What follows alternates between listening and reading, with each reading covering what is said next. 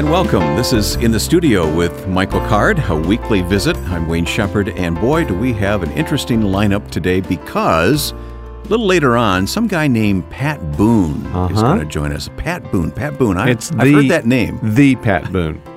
All right, you got to tell us how this friendship came about. Wes King, who's a great singer and songwriter, he connected up with Pat. They wanted to write some songs together, and so they called me. So the three of us have been meeting at Wes's house, working on a song, and it's you're going to get to you're going to get to hear Pat in a minute. We'll hear his side of it. He's a remarkable guy. He is a Jesus freak, and just so fun to be around. So it'll be great to have him. You say on. that with affection, right? No, I mean that in the best way. But he is a 1970s Jesus freak. We'll get to know the real Pat Boone here later with Michael Card in the studio today. But before that, we're going to delve into the book of Mark here because we want to give an overview of the Gospels for the next couple of weeks. And I always look forward to these conversations, Michael. The song that we're going to use to ask you to sing to introduce this study, though, is God's Own Fool. And interestingly, we've been getting quite a few comments from people about this song online. Well, no, it's good. This person, Robert, says, "Thank you for sharing your love for Jesus. God's Own Fool means so much to my understanding of God's love for us. You've been a blessing for so long. May God continue to use you. Blessings, my brother." Thank you, Robert. Nice. And then one more. D. Marty says, "God's Own Fool has long been one of my favorites. The song captures the irony of power and humility coexisting in perfect harmony." So, never thought of that. That's pretty good. The song is God's Own Fool. Do you remember writing this song? I definitely remember. It was so this long song. ago, right? It was a long time ago, but I remember this one in particular because I had been I just gotten out of college. I just graduated. And, philosophy and religion department, philosophy and religion, we were right there in the same department at Western Kentucky University. Wonderful group of professors, and it was a great, great time. But there were, amongst some of the thinkers in that school, rationalists. And I had never run into a rationalist. And they would basically say, no, Christianity makes perfect sense. And I'm thinking, the more I read, the more I try to understand it, the less I realize I do understand that it is a mystery, the Trinity, the virgin birth, all these kind of things. And there were actually people that taught there that said, no, they make perfect sense. And, and the human mind can basically grasp all this. And even at 18, I'm thinking, I don't think so. And so that's where the song God's Own Fool came from, because it was a reaction against this sort of rationalism. And the line in the song is, "The power of paradox opens your eyes and blinds those who say they can see." And so, I don't know. So there's a lot of that in there. Let's pause to listen to the song right now, and then we'll get into the book of Mark here. God's Own Fool.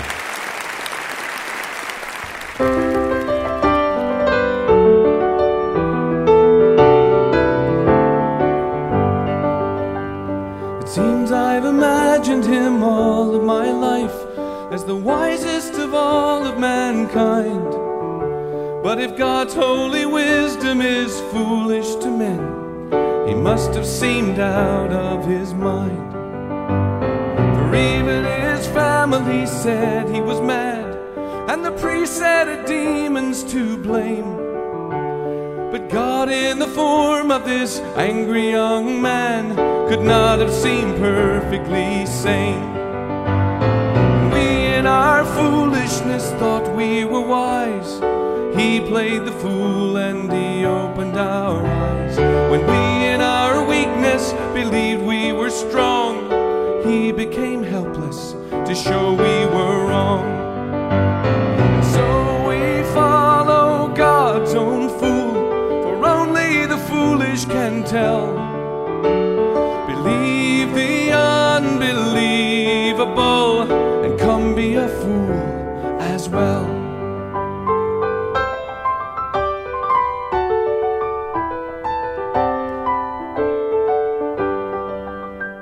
So come lose your life for a carpenter's son, for a madman who died for a dream. Then you'll have the faith his first followers had, and you'll feel the weight of the beam. So surrender the hunger to say you must know. Have the courage to say I believe. For the power of paradox opened your eyes and blinds those who say they can see. When we in our foolishness thought we were wise, He played the fool and He opened our eyes. When we in our weakness believed we were strong, He became helpless to show we were wrong. And so we follow God's own fool, for only the foolish can tell. Believe the unbelievable and come be a fool as well.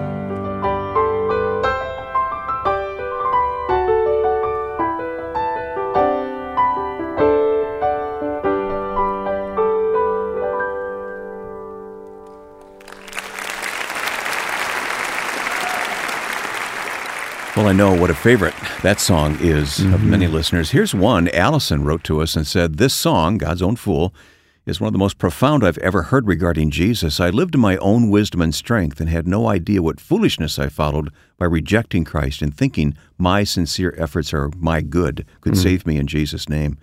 What grace He's given me in His Lamb. Now I follow God's own fool, and only the foolish can tell. Believe the unbelievable and come be a fool as well."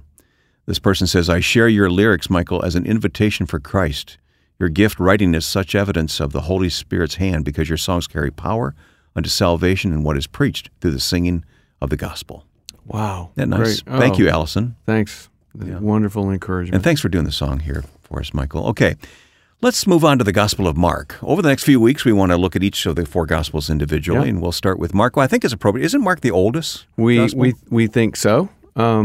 And what's captured my interest over the last several years, and I intend to work on this until I'm done, is the uniquenesses of the voices of the gospel writers. It's a door that opens the Gospels up to you. That there are things that Mark was interested in that Matthew couldn't care less about, and different aspects of Jesus' life that each one of the gospel writers became preoccupied with and would focus on that part of the ministry or whatever. And it gets to the point, Wayne, where there's about a dozen of these uniquenesses that you learn, and you'll hear a verse and you go, well, that sounds like Luke. If the word's amazement, and especially if it says something like, and they were astonished and amazed, well, that's Luke every time. If it's a story about Jesus being misunderstood, especially right after he says something deeply significant, that's always John. Always John. If it's a story where Jesus tends to be more emotional, angry, or filled with compassion, that sort of thing, it tends to be Mark, because Mark was interested in that. So isn't it amazing the mind of God to give us those individual looks at the same message, right? And the differences aren't disagreeing with each other. Right. They're in harmony. Yeah, it's like a 3D picture that it gives us of, what if all the Gospels were the same? What would the point be? Right. But, so we want to look at Mark, which most people believe was written first. Anything you assert, trust me, there's someone... Somebody will challenge it? Well, there are people that say John was written first. There's a group that says that. So, but the 90% position, as Bill Lane would say, is that Mark was written first. And the first question is always, who is Mark? Who was this person? And it comes out that he was really the perfect person to write the first gospel, because in a lot of ways, I think the church, I don't want to say it started, but the first church in Jerusalem met in his house. Well, how appropriate, was that? An eyewitness. Right. And Peter plays an important role here. Well, I'm getting to that. Okay, all right. I won't jump ahead then. Okay, well, so he's the nephew of Barnabas. Here's this person that's giving leadership in the church before Paul's even a Christian, right? Barnabas, the encourager. Yeah, but in Colossians 4:10, we find out that he's his uncle, which also helps you understand why Mark teams up with Barnabas, right? When after Barnabas and Mark split, they team up. He was around when the church was starting, which I think again makes him the perfect person to write the first gospel. In fact, the first time we hear his name mentioned is in Acts 12 when Peter's been busted out of prison by the angel, and Peter goes to Mark's house. So again, that's the first gospel writer. Yeah. He travels with Barnabas and Paul. But I think the most important part of Mark's of understanding who Mark is to realize that he's a disciple of Peter. Peter calls him my son in 1 Peter 5:13, and so a lot of people believe, and again, I think this is fairly self-evident, that the Gospel of Mark is really the Gospel of Peter. Yes, right. Peter at one point in 2 Peter says, "I will make every effort to see that after my departure you'll be able to remember these things." Bill Lane, used to say, "Well, Mark and Peter are clearly working on this gospel." So he has this connection with Peter, and then the other really interesting thing about the life situation of Mark is that it's written right after the fire in Rome, and this is. All the church fathers with one voice agree on this. This is one of the few things we have agreement on. Yeah, so this was written during a time of persecution. Absolutely, during the first time of persecution for Christians. So in 64, July of 64, the Rome, 11 of the 14 districts are burned to the ground. Fairly quickly, people realize that Nero set that fire. He's trying to build his golden house.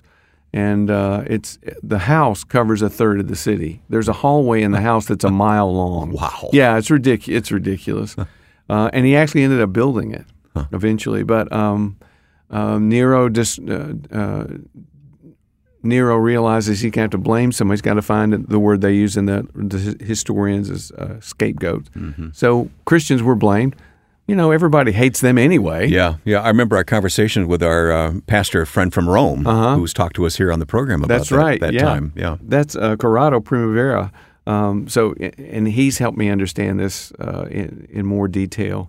So anyway, so the Christians are set up as scapegoats, and Peter and Paul are both in Rome during this time, and the believers in the early church come to Mark. This is in Eusebius, his church historian, and they say, please ask him to write down the testimony of Peter.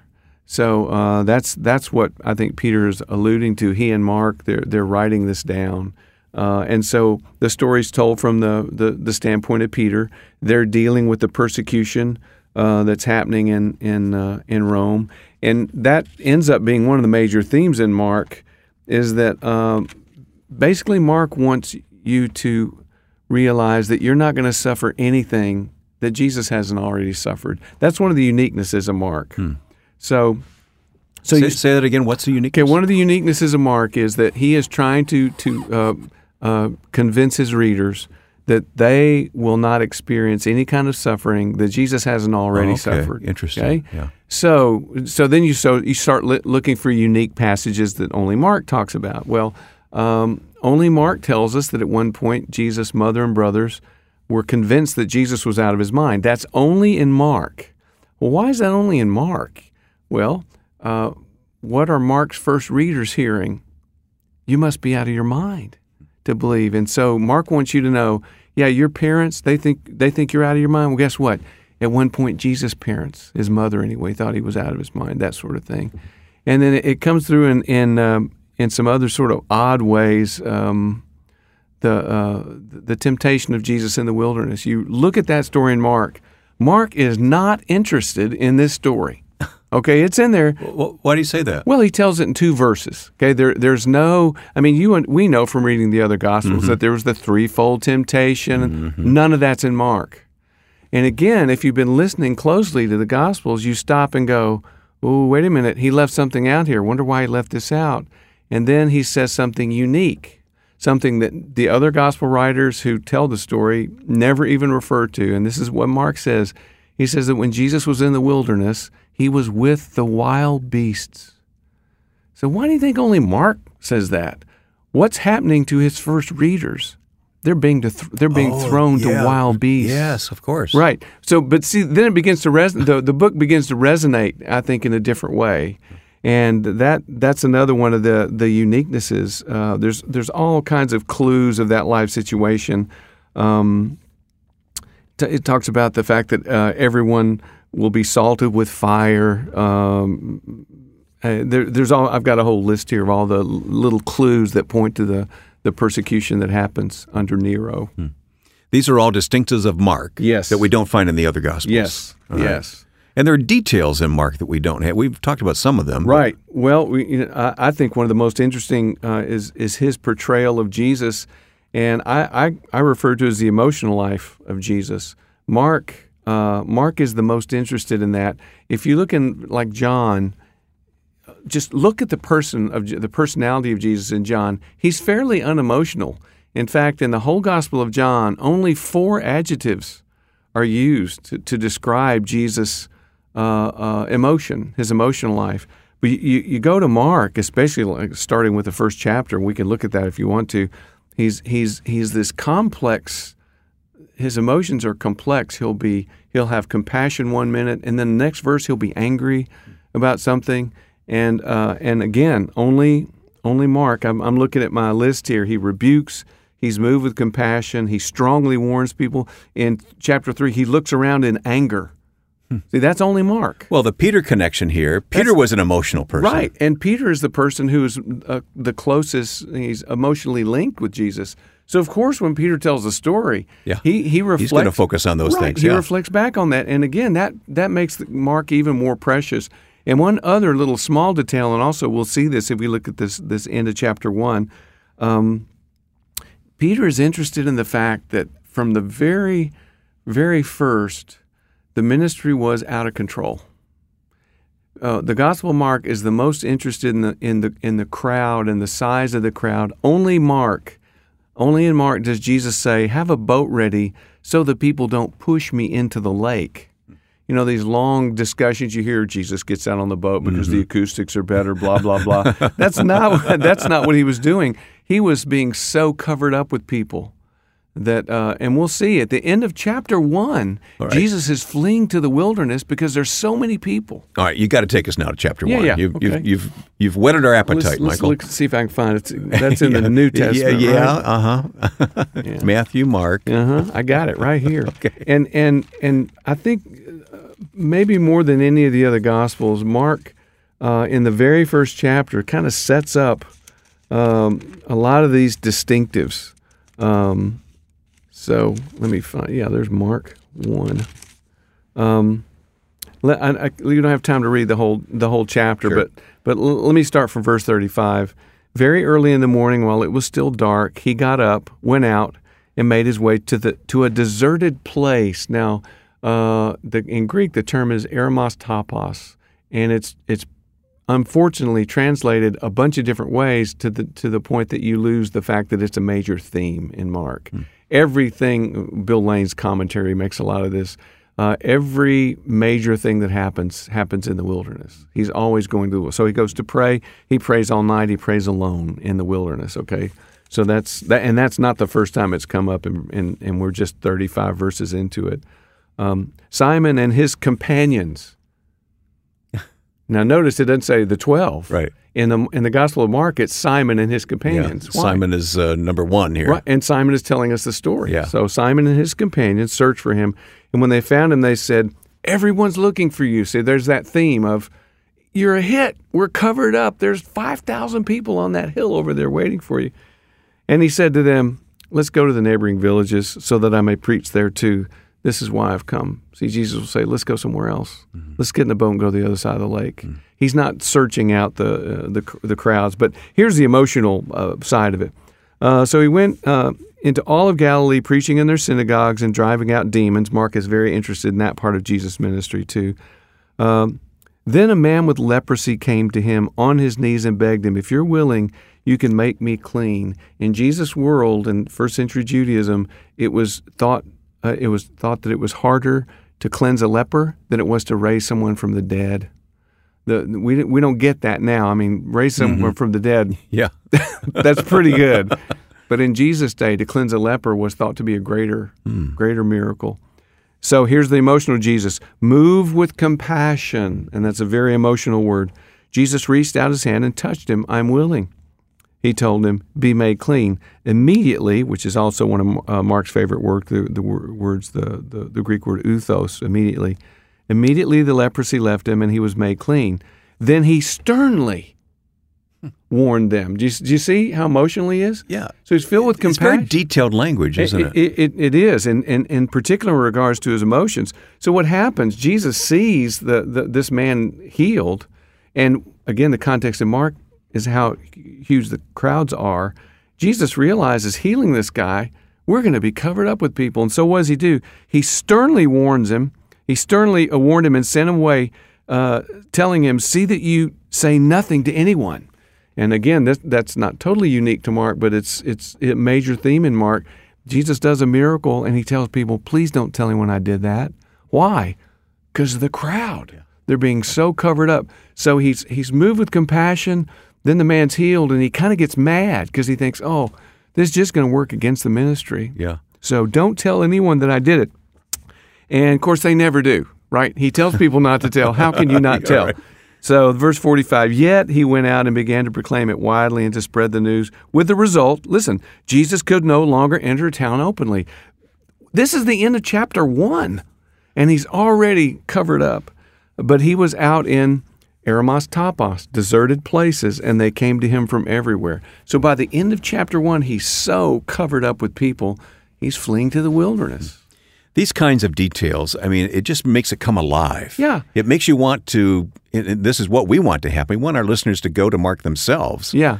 And read it again, read it anew, and look for those details. And right? you will see those things. And here's the really cool thing. You'll see things that I've never seen. When we have our Bible conferences, it happens every day. Someone will come up with a question or some observation, and it's something I never thought of. Yeah. Well, Joe Carlson's our producer listening here. And Joe, I know you've taken this into your study with inmates at the Cook County Jail, and they will come up with things that you didn't see because you've encouraged them to read. He's shaking his head, yes. But it's so fun to start looking at the detail, but the important part is to stop and say, okay, what does that detail mean? Mm-hmm. What does it mean that Mark left out? It's not enough just to notice the detail. Yes. It's there for a reason. It's absolutely there for a reason. Every little detail means something. Mm-hmm. So we've just scratched the surface here of a book. And I know you've written a whole book. Yeah. You've written a series of books on each of the Gospels. And the book just scratched the surface. I understand. But tell us how should we be reading Mark now with this understanding? Well, it's like we said, it's with an eye for detail. And, eventually, I call it the pinch test. You take all 4 Gospels and you pinch them. It's only, a tiny little sliver of the whole Bible, right? So I tell people, we can get this. We can learn this. Uh-huh. And so once you get in your head the basic content of the 4 Gospels, then you'll start recognizing, for example, in John, where the Lord's Supper should be, it's not there. He leaves it out. He leaves parables out. That should bother you, right? And you start asking, what does that detail mean? Especially since this was written first, and to leave those things out. Right. Interesting. Well, again, there's so much more here, but our purpose here is to whet your appetite. Yes, and I say as you learn to listen to Scripture, you also learn to listen to your own life, and maybe the application is that, details mean something. Something you may think is an insignificant detail in your life may be something that God is going to use to really profoundly change you or encourage someone else. Good word. Well, we're going to ask you to sing a song that was recorded in the studio here. It's called Know You in the Now. But when Helen heard this song, she wrote to us, and she said, praise God that you're using your talents for His glory. I wish I could say so much more. Your music got me through very difficult times in the past, and I can still sing this song, Know You in the Now, and see God's faithfulness and steadfast love, past and present. So, well, thanks, Helen. That, by the way, is my favorite name. I love the name Helen. Do you? Okay. Yeah, but thank you so much for that. And if the song really helped you, I had nothing to do with it. If it really helped you. But we're all going to hear it now from Michael Card. Know You in the Now.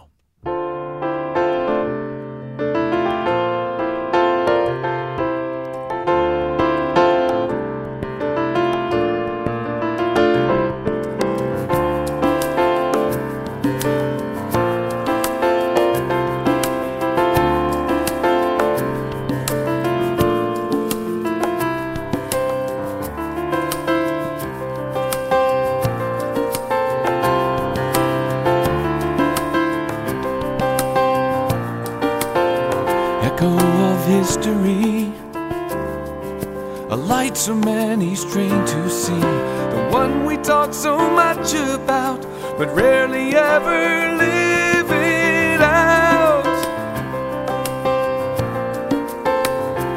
Could you tell me why?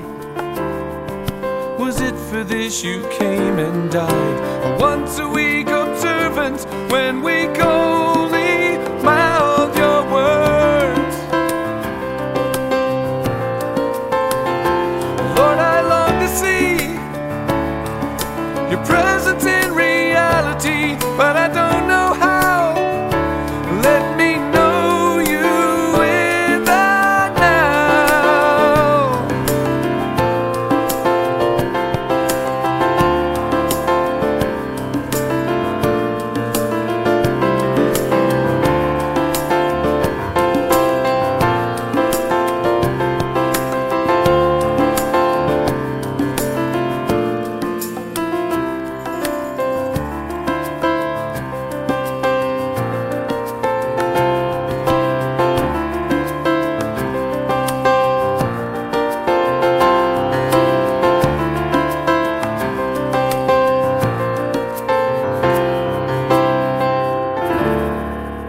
Michael Card with Ken Lewis, Know You in the Now. Well, that wraps up part one of an hour dedicated to God's Word and living it out faithfully in our world. And we've already featured some comments from listeners in this session.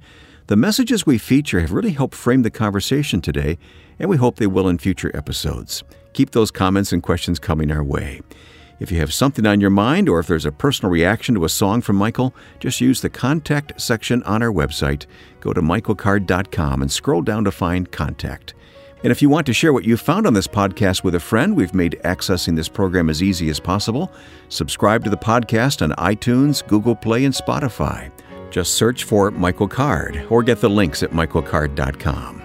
You can extend the impact of the teaching you've heard from Michael today. Check out his insights through his weekly blog, his books and music and conference schedule that address other topics based in the Bible. Explore all of this at michaelcard.com. Well, we're getting ready for the second half, and our guest coming up, Pat Boone, a conversation you won't want to miss. Hear it in just a moment here in the studio with Michael Card.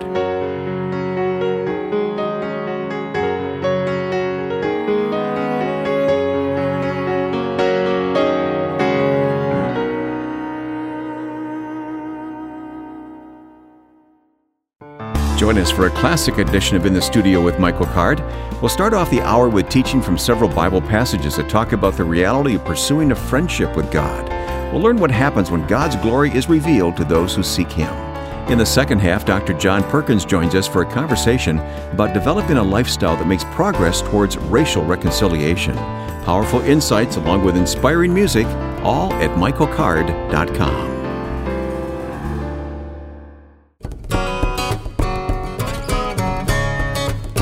Let's continue now with Michael Card in the studio, and Pat Boone is going to join us in a moment. Yeah, what a treat to have him on. A remarkable man. Spending some time with him working on some music, and we'll learn all about that in just a moment. Hey, we're going to ask you to sing this song By Your Name, and you say there's a connection with Pat here. Well, I wrote this song in college when I've forgotten now what the struggle was. I was struggling with something and realized that Jesus had been waiting for me all through that struggle, and as we were just listening to it now, getting ready to do this segment, I realized that's kind of the story of Pat's life. He is a person who has radically trusted in Jesus, his whole life, and has suffered. Yeah, has been scorned by some for it. We'll learn about that. All right. Well, Michael Card sings it in the studio. By Your Name. I failed again to make the mark. I've lost my way once more. I tried to do it by myself, like so many times before.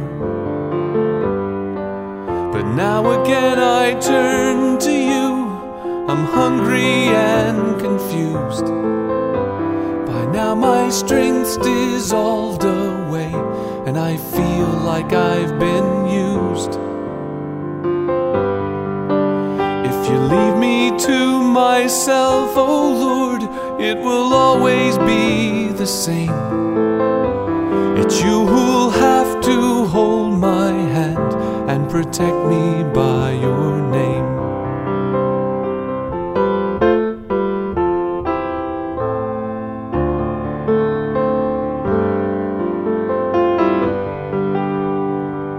I turn and find you there for me. You've been waiting all along. The open arms, the sweet relief, and you whisper me a song. At times like these, I ask myself, how could I have ever strayed and forgotten all you've given me and lost sight of all you paid?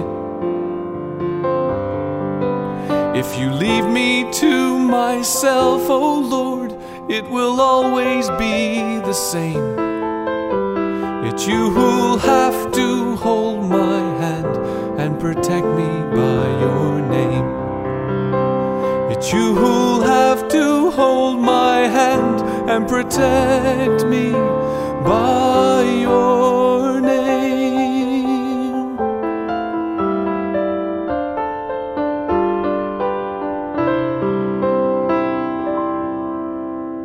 By Your Name, Michael Card in the studio. And Michael, sometimes you're just so unpredictable to me. Well, I don't know about that. I think my wife would say I'm pretty predictable, but we are about to have the most unpredictable person.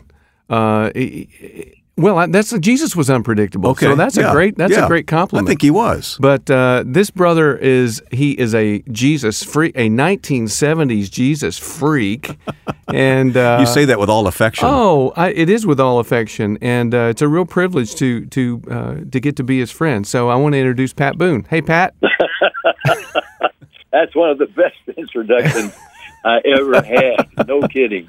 Okay, well, and you couldn't say anything that I appreciate more. So that's a badge of honor, huh? To be called a Jesus freak, I mean, it's almost on a par with when what was Keith Olbermann, who had his own television show for a while talking about politics and sports, and he twice called me, and he did this every week. He named the worst person in America, and twice I won that honor. Wow. Oh, no. Wow. The worst person in America for things that I was saying, and it had to do with Jesus and about God's will. Oh, boy. And I was writing columns in WorldNet Daily and Newsmax, and just speaking out against, like John the Baptist, the voice crying in the wilderness. In fact, I think it was March of 2009 when I was the first I know of who called for a new American Tea Party. Wow. Mm. And it was only after that this Tea Party idea began to grow. And I can't say that I was the genesis of it, but I know I'm the first I know of that wrote a column about the original Boston Tea Party and why Americans threw off the yoke of Great Britain and threw the tea that they didn't want and they had to pay tax on into Boston Harbor. And that started the American Revolution. It was a tea party of just citizens who said, we're not going to take this anymore. Taxation without representation. Hey. Exactly. We're not going to go there. Yep. Well, Pat, if you're standing up for Jesus, that's a badge of honor to have someone criticize you for that. Yeah. So. Yeah, and then, of course, having set 300 baptisms in our pool during the 70s when the Jesus movement broke out. And kids who were coming to Jesus and reading the Bible for the first time in their lives were saying, wait, all these first century Christians were baptized. Why aren't we baptized? Well, let's do. And the churches here in Beverly Hills, California, hardly were making any provision for baptism. So you remember there were baptisms in the ocean and in rivers and then in Pat Boone's pool, which I had heated. And we had 300 or more baptisms in our pool. I'd go out and take part in baptizing young people who had just come to the Lord out of their drugs. Mm. Wow. Well, Pat, I want to hear your side of the story. How did you and Michael get connected? I first of all, I knew some of his music, although I loved that By Your Name or His Name. I loved El Shaddai, of course. And I felt like I had to write a song about the name of God, and he had already done that. One of his precious names is El Shaddai, and there are others. But that song, of course, has become a Christian classic. But with Hebraic, in Hebraic mode, and the chords and the sound of it, it sounds Jewish. And so I had read and knew about Rabbi Kaduri, Yitzhak Kaduri, Isaac, the revered rabbi in Israel, 106 years old, who told his followers on the Day of Atonement about 4 years ago that Messiah has appeared to me and told me his name. I've written it down. I've sealed it. I don't want it open for a year after I pass, which came soon after that. And then they opened the envelope, and I told Prime Minister Netanyahu last year in his office in private that he had revealed the name of Messiah in his own handwriting, and Netanyahu said, which is? I said, Yehoshua. And I heard Netanyahu say, Jesus. Yeah. Wow. And the name Yehoshua, Jehovah is salvation. That's Yeshua, which is abbreviation or short for Yehoshua, but the name itself means salvation. Jesus' name, his mother, I picture him in a book I'm writing, saying to her young boy, Yeshua, or salvation, come help me with the dishes. The carpenter, his father, saying, Yeshua, or salvation, come help me finish this table. Or his buddies running with him in the sea, above the Sea of Galilee, in the fields, saying, wait, Yeshua, wait, salvation, wait for us. We name our kids Hope or Faith or Charity, and his name was Salvation, or Yehoshua, or Yeshua. So I thought, that's got to be a song, and I don't know how to do it. So I contacted through Wes King. Actually, as you know, Michael and Wes and I were together at a Bibles for the World event in Florida, and that's when I got to actually meet Michael and Wes. They were both performing their songs, and I asked them at the time, would they help me write a song on that name, Yehoshua, and they both said they would. Okay. So we're working on it So now. You're working on it now, Michael? Yeah, we get together about every month at Wes's house, and we have the best time looking at Scripture and talking through things, and we're pretty close. So when you say, Pat, we're pretty close. Yes, I think we are, and I wrote you and Wes I've got sort of a breakdown of the way I'm hearing it. It's hard to do, collaborate when I'm on the West Coast and you're on the East Coast. Well, but we are doing it. And I don't write. I've never sat with someone and written a song. I always kind of get my assignment and go off by myself and write it and say, "Here are the words," and do whatever with them. Fix them any way you want to. But this, I think this is going to be a great song. I can't wait to hear you sing it. Well, you guys promised to bring the song to us on this program, right? I don't know. Well, we certainly will. Of course we will. At least as far as I'm concerned, it's your program, but where else would we want to introduce the song? Your program. All right. I like the way you think. Yeah. Do you do a radio show? I should know this. Well, I am doing a weekly show on Sirius XM. It's on 50s on 5, that channel. Okay. And, of course, I had more actual chart records, 41, in the 50s. Okay. That is remarkable. One more than Elvis. And so I'm hosting a show on the 50s channel, 50s on 5, every week. And I do an hour, but then they bicycled it around where it will air 8 or 10 times through the week. And I'm getting all kinds of mail from people like Gene Simmons of KISS. Wow. Well, let me just say this. Elvis Presley opened for you, correct? Yeah. First time we met, yeah. Yeah. Now, come on. How cool is that? Wow. Well, it is. It's startling to say it, but I started my recording career. I was in college in North Texas State, Benton, Texas, and I had won a talent contest, which led to a national contest, which led to a contract with Dot Records. And my first record was a cover of a rhythm and blues song called Two Hearts, Two Kisses by the Charms on the Dutone label. One heart's not enough, baby. Two hearts will make you feel crazy. One kiss will make you feel so nice. Two kisses take you to paradise. Two hearts, two kisses make one love. Well, that was a million-seller hit right out of the box. Wow. In March of 55. Well, in October of 55, I'd already had 3 million-seller singles and was on my way to the 4th in that space, just those few months. So I was asked by Bill Bill Randall, who was the nation's top DJ in Cleveland, to come to a sock hop and headline it. And I did, of course. I had now moved to New York and Columbia University, but I came out to Cleveland.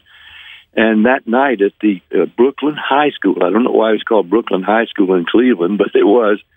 And 3,000 kids were dancing, and Bill had me backstage and was going to introduce me to lip sync 3 of my hits. And in walks this guy from Shreveport, Louisiana, considered a rockabilly down then, a singer doing country songs with a rock flavor on the Louisiana Hayride with 2 or 3 of his buddies and his Elvis Presley. Well, I had heard his record, his only record at that time, on a jukebox in Dallas. So I said, "Hi, Elvis, I'm Pat Boone." He said, "Nice to meet you." And I said, Bill Randall says he thinks big things may be ahead for you. You've been signed to RCA Victor. Well, I hope so. I don't know. and he leaned back against the wall with his buddies, and I could tell he was shy or he didn't want to talk anymore. So he was introduced first. He went on lip sync, "Blue Moon of Kentucky, keep on shining." Well, that was a Bill Monroe song, which the kids didn't care for. I mean, they liked the way he looked, but then he finished that, and I heard him say, "Thank you very much. I'm going to play the other side of that record for you now. Hope you like it." And he's saying, "That's all right, Mama. Oh, boy. That's all right with me." It was rhythm and blues, and they loved it and wanted more, but that's all he had, so he left. And then I came on, and thank God I had 3 hits already since March of that year. And I got all the screams that night. And then we became real friends. He was from Memphis. I was from Nashville. 2 Tennessee boys shaking things up. That is musical history right there. That is fantastic. Yep. Pat, you mentioned the rabbi who found Messiah. That's been very impactful for you, hasn't it? Oh, yes, because it is impacting Israel right now. It's shaking up Orthodox Israel and Judaism because this rabbi, as Netanyahu told me, he always called me Speedy for Speedy Gonzalez because, and he still does. He was in school at MIT in college, and that's when Elvis and I were both in our white hot early years. And he loves Speedy Gonzalez. So every time we're, "Hello, Speedy, come on in." and so we were there in his office when I told him about the rabbi who said Messiah had given me his name. He said 300,000 of us stood in the streets when they blew the shofar at Rabbi Kaduri's passing because he was that respected.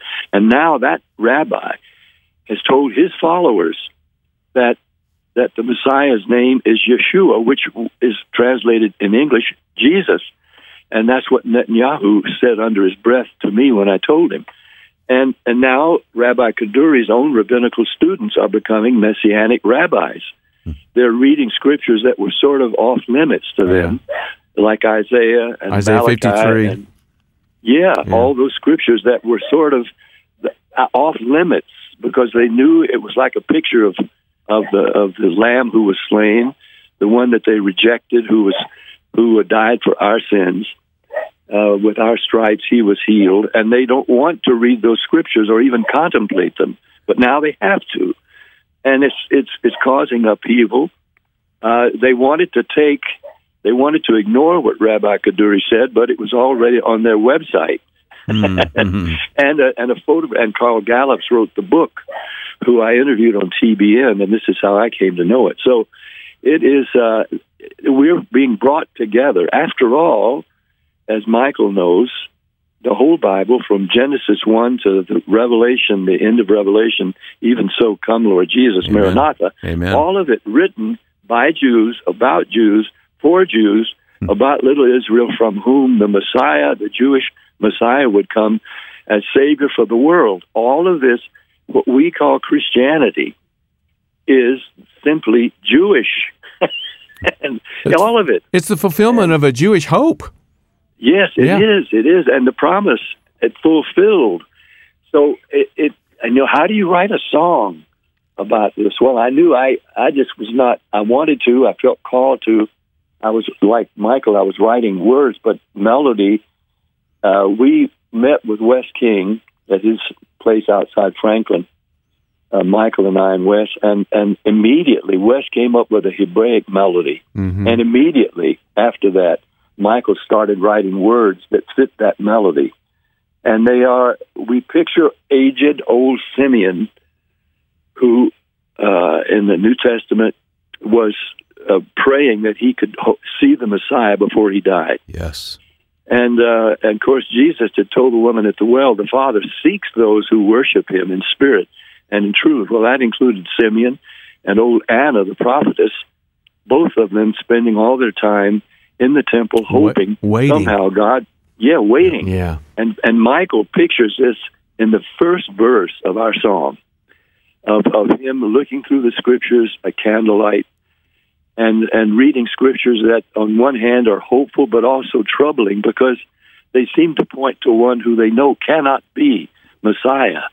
And yet the scriptures are pointing to the one, the suffering lamb, the servant, the one who would die for our transgressions. And I mean, in about 4 lines, Michael pictures old Simeon, and he is a symbol of us who are also seeking for Messiah. Is he the one? Of course. So this is a work in progress, right? A work in progress, but it's coming together, and we're going to meet right away in the next couple of days and see if we can bring it to completion. Wonderful. Can't wait to hear this. We'll come back on this podcast, and we'll let the listeners hear the finished product. And I think it's going to be the reason I was born. Oh, wow. No pressure. No pressure. No pressure. Yeah. What a collaboration, though. Pat Boone with Michael Card. I had to be with Michael in this. Well, it's been great getting to know you, and let me tell you, I have been so encouraged just by getting to hang out with you, Pat. God bless you. Well, God bless you guys. Yeah. Yep. I'll see you in a couple of days. We'll finish it up. You sure will. We'll finish it up. Keep us posted, men. All right?